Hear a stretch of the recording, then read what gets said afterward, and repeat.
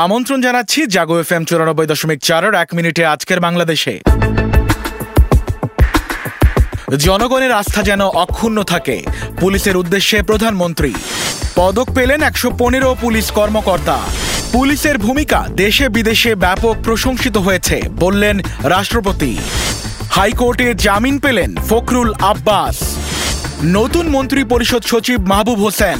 বিদেশে বসে অপপ্রচার করলেই ব্যবস্থা বললেন পররাষ্ট্রমন্ত্রী। বর্তমানে দেশের পুঁজিবাজার ক্রান্তিকাল অতিক্রম করেছে বলে মন্তব্য করেছেন বাংলাদেশ মার্চেন্ট ব্যাংকার্স অ্যাসোসিয়েশনের সভাপতি। খিলগাঁওয়ে ট্রেনের ধাক্কায় জীবন বীমার কর্মী নিহত। রাজধানীতে মাদকসহ গ্রেফতার 44। কর্ণফুলী থেকে 3.25 কোটি টাকার ইয়াবা উদ্ধার। 24 বছর পর গ্রেফতার যাবজ্জীবন সাজাপ্রাপ্ত আসামি।